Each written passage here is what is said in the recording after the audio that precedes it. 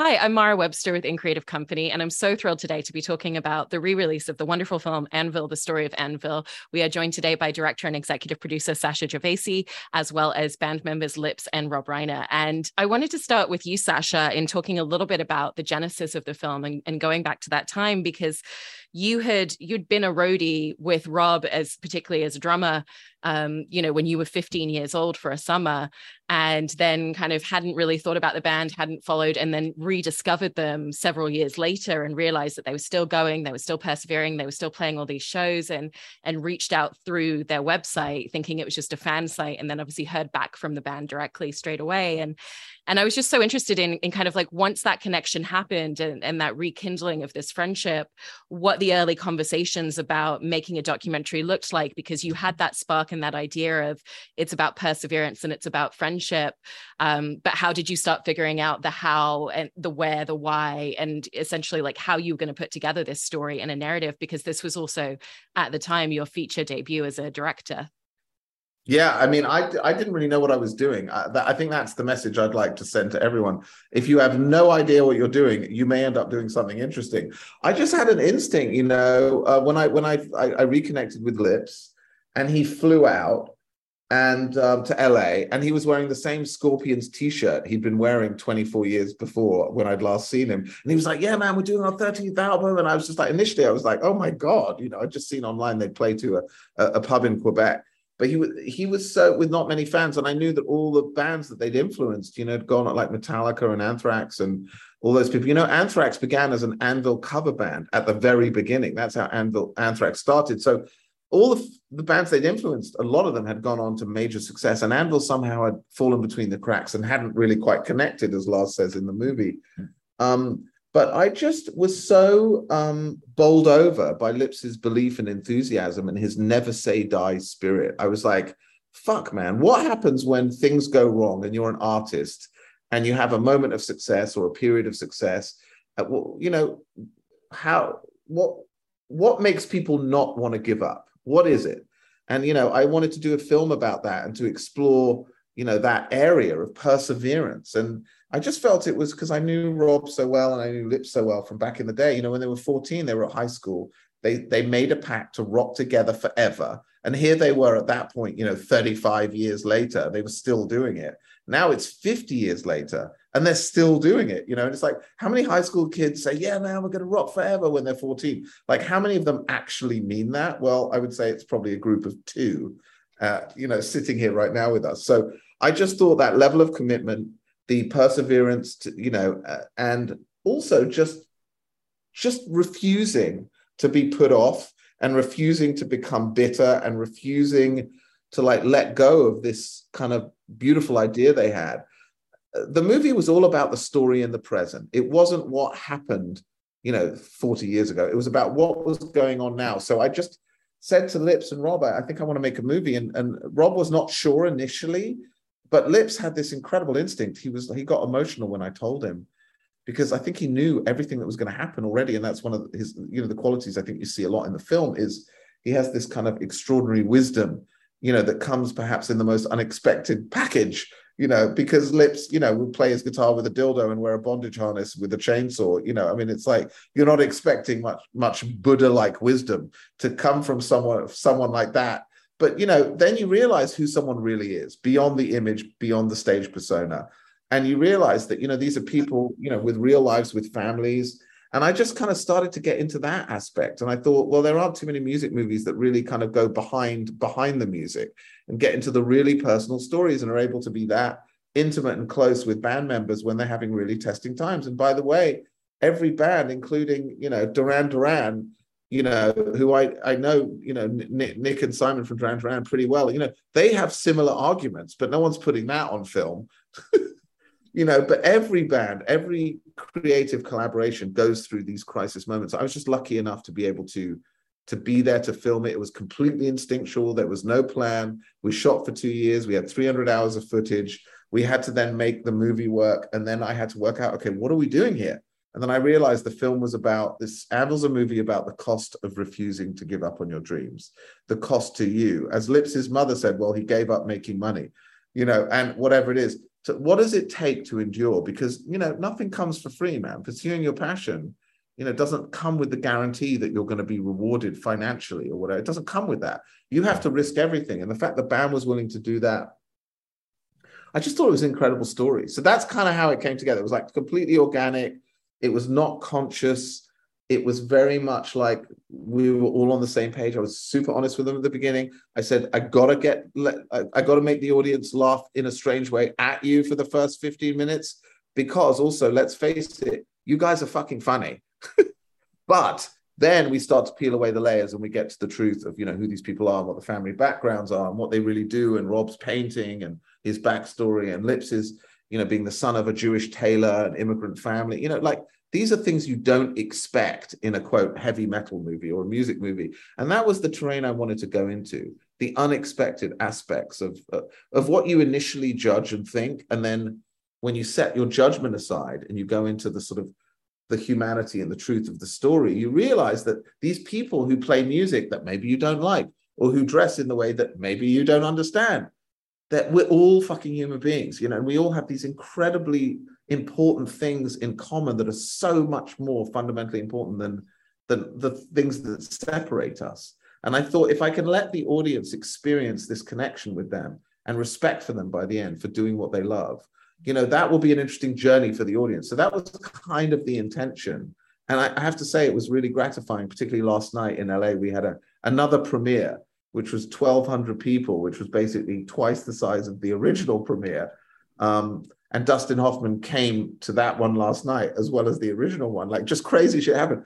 It was so gratifying to see that the movie plays to kids, and they're feeling that post-COVID. They want that hope, that inspiration, that sort of inspiring story, because they've been through a lot, just as Anvil has. So I don't know, it just feels gratifying that we were able to get on film what I hoped the film would be. You make a movie, you shoot for the moon. Sometimes you hit it, sometimes you miss.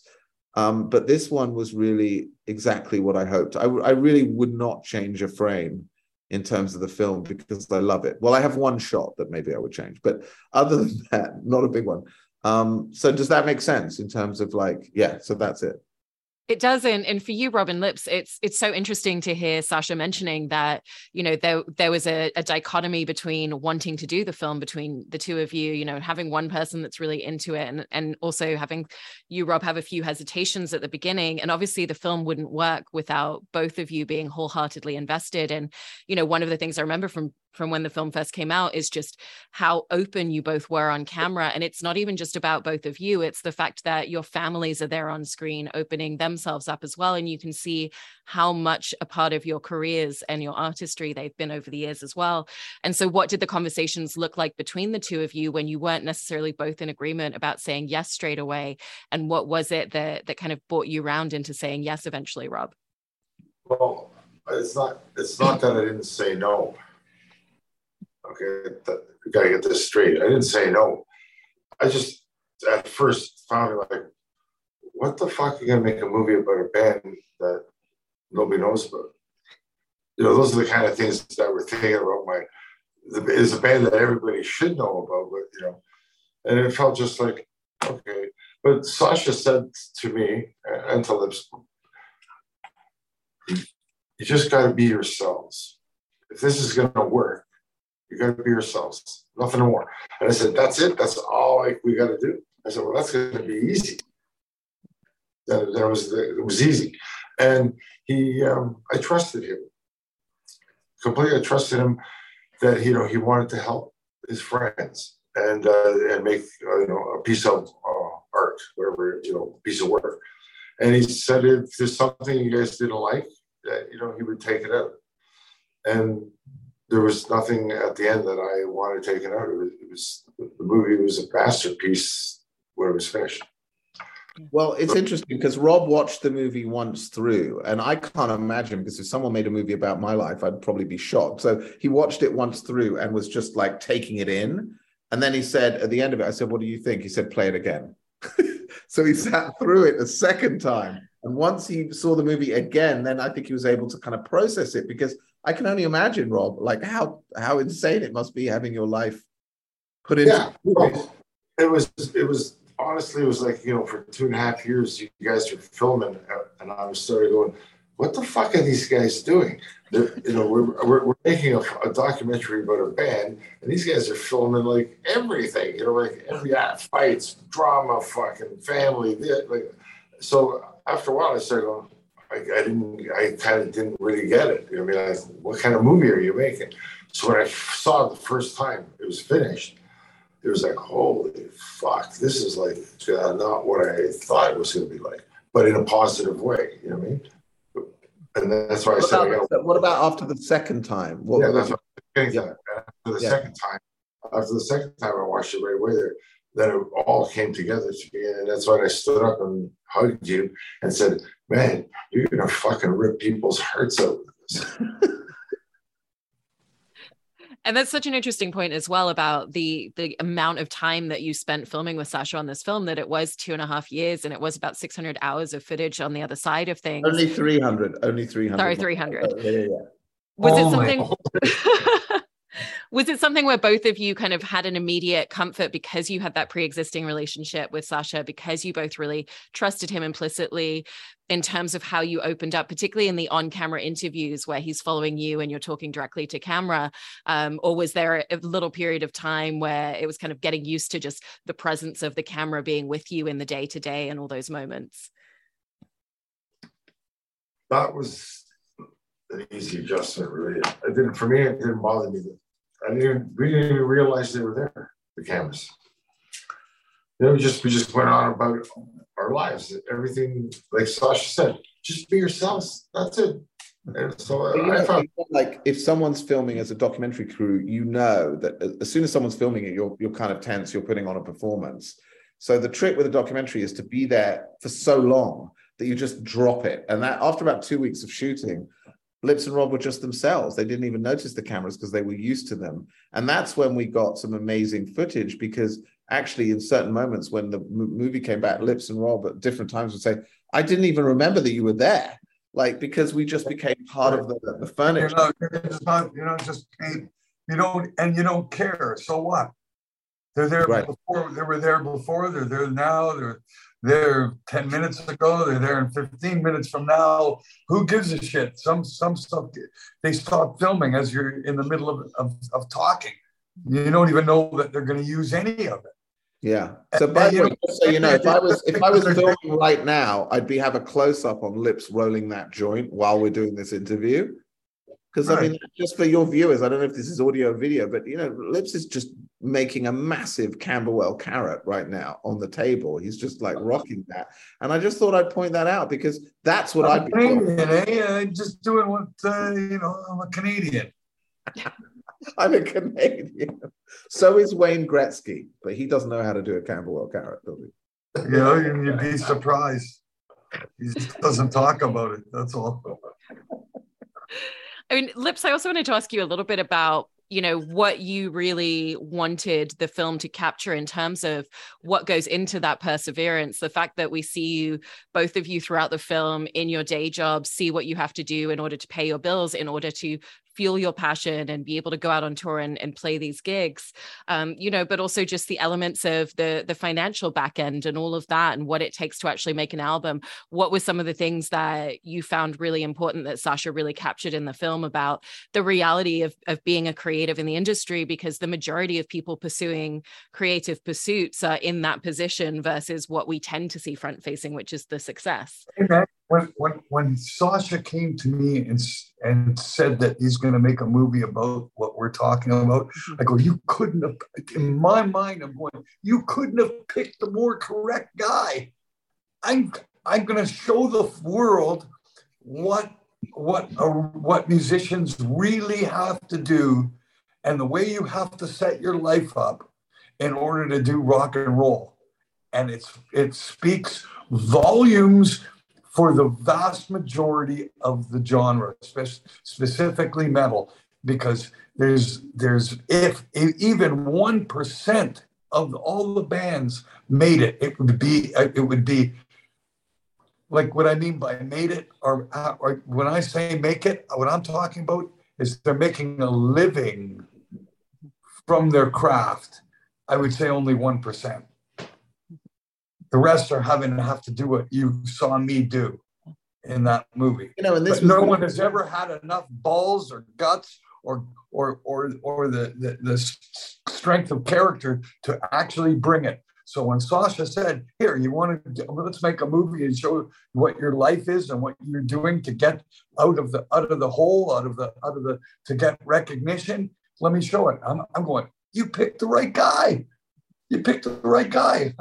I'm the fucking guy. I'm going to deliver this fucking. Not only do I deliver food, I'll deliver this message to the world." It's interesting. It's interesting because a lot of rock docs are about really successful band, and they're kind of usually produced by the band and controlled by the band, and they always talk about how great and successful the band are. There's this sort of undercurrent, but I wanted to do a truthful music documentary, about what it was really like, as Lip says, for the majority of musicians. In fact, this movie went down so well that I was asked to potentially direct the Rolling Stones movie, Crossfire Hurricane, that Brett Morgan ended up doing a brilliant job on.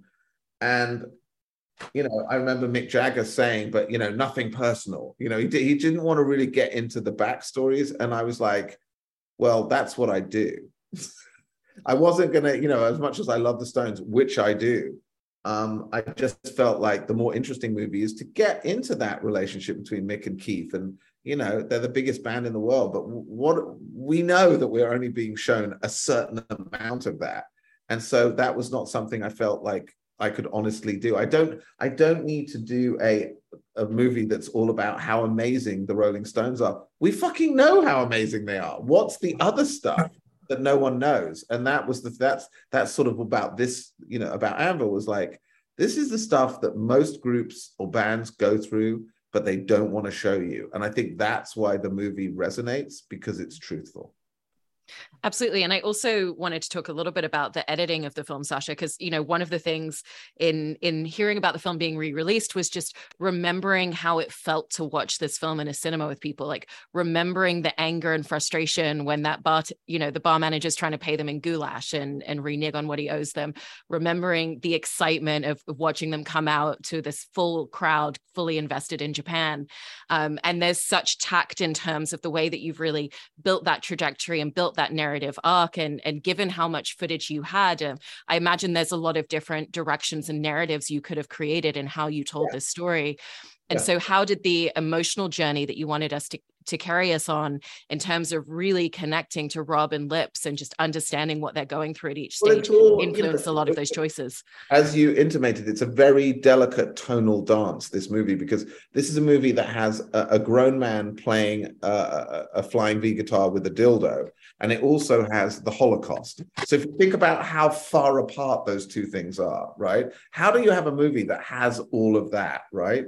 And it's all about editing, as you correctly said. And I think it was about the decision to make a movie. You have to, what is your movie about, right? For any filmmakers out there, you're always trying to work out, what is it about? Sometimes you work out after you've made the movie what it's about, But in this case, I knew to edit the film, and I had, as I said, hundreds of hours of footage, 300 hours. Like, how am I going to make the movie? And I realized that for me, the film was about the cost of refusing to give up your dreams. That's what the film's about. So then in editorial, it was about every single scene has to relate to that theme. How does this scene relate to it? How does that? So as soon as you said your overall kind of arc is that film, this is a film about the cost of refusing to give up your dreams. Anything that wasn't related or about that or was connected with that in some way could not be in the film. And so that's how we did it. We just sort of broke it down editorially. I had an absolutely brilliant editor called Andrew Dickler, who is an absolute genius. And we sat there and we looked at the storyboards and we looked at the footage, and we created the movie out of the footage, because sometimes the invented narrative, dramatic truth is much closer to the truth than the truth itself. In other words, you're showing a universal truth through something you're creating. And that's, I think, what happened in this movie is why it's still clearly resonating, is that we really thought long and hard about how to structure it. And every single moment had to connect, and everything had to, A had to lead to B, had to lead to C. And to get that dance was, it took a year of editing to really get that movie to cohere so that every moment when it arrived felt honest and pertinent to what was really going on. And we had to cut a lot of amazing things. They always say, kill your darlings, you know. So I had incredible scenes that I couldn't put in the movie because they didn't relate to the narrative arc. So yeah, it's a tough process, but I'm so happy, you know, it was worth the year of work, I think, you know. Absolutely. And Robin Lips, it sounds like since the release of the film several years ago, that there has finally been that opportunity for you to make music your day job in the way that you always wanted to. You know, one of the things I remember from the film is that you talk about, you know, how your craft is always improving as musicians. You're always out there playing, you're always doing gigs and with that perseverance. And so how do you feel that your relationship with your music has either kind of stayed the same or evolved with the fact that it now has been able to become your day job and you're not having to do as many things on the side just to fuel it and just to fund it? The best thing is the band is our shitty day job. Can't, you know, when you can do what you love and earn a living from it, that's success. Now, again, can I just point out, Mara, that if I was shooting this right now, earlier I said Anvil is rolling a joint. I would now say I would be shooting Anvil is now eating Chipotle. That's the undercurrent of everything. It's giving me a window into some of the footage that was probably on the cutting room floor. I mean, this is I love what it. goes on. This is why I made the film. I was like, it's a movie. The thing about Anvil is it never stops. 24/7, Anvil are Anvil. And in fact, they made a record called Anvil is Anvil. It just never stops, which is an anvil staring at itself in a mirror. And Sacha as well, you know, because you're making this story where the central theme is that perseverance and just giving your absolute all, and you're working with these two amazing musicians who've been dedicating themselves for decades, regardless of the outcome. How did that really shape and influence the relationship that you had with your artistry as a storyteller creating a documentary when you were going through the process, given that that's what you were watching day to day in the two of them? It's really interesting because, you know, the backstory to me is I'd come to Hollywood and, you know, I had sort of not known anyone. And then for a series of fortuitous meetings, I ended up, you know, I wrote a script and it got to Steven Spielberg and I ended up working with him. And, you know, it was an extraordinary thing. I mean, you know, I was at UCLA Film School studying, you know, the films of Steven Spielberg and Tom Hanks. And not long after I left, I was working with them. You know, it was pretty mind-blowing. And I think, you know, what was happening around the time of 2005 or whatever, I was just thinking like, my God, you know, I guess I've made it, whatever that means. But, you know, I had lots of offers of work, but there was something in my soul that was missing. You know, I came to Hollywood to like make movies, not to make money. That's why I came. I live for the experience that the band lives for, which is seeing a crowd live respond to their music and to have a real experience. Like we had last night at LA, 1,200 people watch the movie, then the band comes out. It's called the Anvil Experience. It's like mental. So for me, it was about the message you can send to people in a movie theater all at the same time. And so Anvil was sort of born out of that idea. And I kind of felt like, okay, so maybe I've made it now, whatever that means. But now I want to make movies where, you know, it's much more personal rather than a day job, you know? So I had a very successful day job, but that wasn't really my point. My point was to be in the audience last night and watch 17, 18, 19-year-old kids going nuts for this movie. You know, I mean, you can't buy that. You know, that's like a miraculous gift that frankly never happens, right? So the fact that it's happened is, you know, it's just but that's what I live for. It's the same thing as Anvil going out on stage and seeing the look of their fans as they're hearing the music, you know. And I guess does that answer your question round and about? Like it's the purpose of what I do or what I try and create is because something in my soul is trying to say something, and I want to share that with people or connect with people, or I hope they listen to it. And because ultimately we're all pretty similar. We all just want very basic things like to be loved, to appreciate, to love, whatever those things are. And that's why it's such a unique medium. I'm so lucky that I can make my living doing it, as I think in the same way Anvil feels lucky that they can now make money from their passion. So, you know, the movie changed my career and opened up all sorts of crazy possibilities. And as a result of Anvil, you know, Anthony Hopkins agreed for me to direct him, and Helen Mirren too, the massive Anvil fans. You know, I wasn't intending for that to happen, but that's what happened. So it's just like, I think the message for me is, if you're coming from the heart, you just can't fail, no matter what it is. You may not succeed in the way you think or in the time that you think or whatever, but if you're coming from a place of passion and love, somehow, somewhere, things will come right. Amazing. I love hearing that. And it's so wonderful to see the way that the film is still continuing to connect and, you know, not just in terms of the story of the film, but also with the band. And I'm so thrilled that the two of you have finally been able to make this your day job. So congratulations on everything with the film's re-release. And thank you to the three of you for talking about it today. Really appreciate it. Thank you, Mara. Thank you for having us. Surrey's in the rear view now. Forget Surrey, just whatever.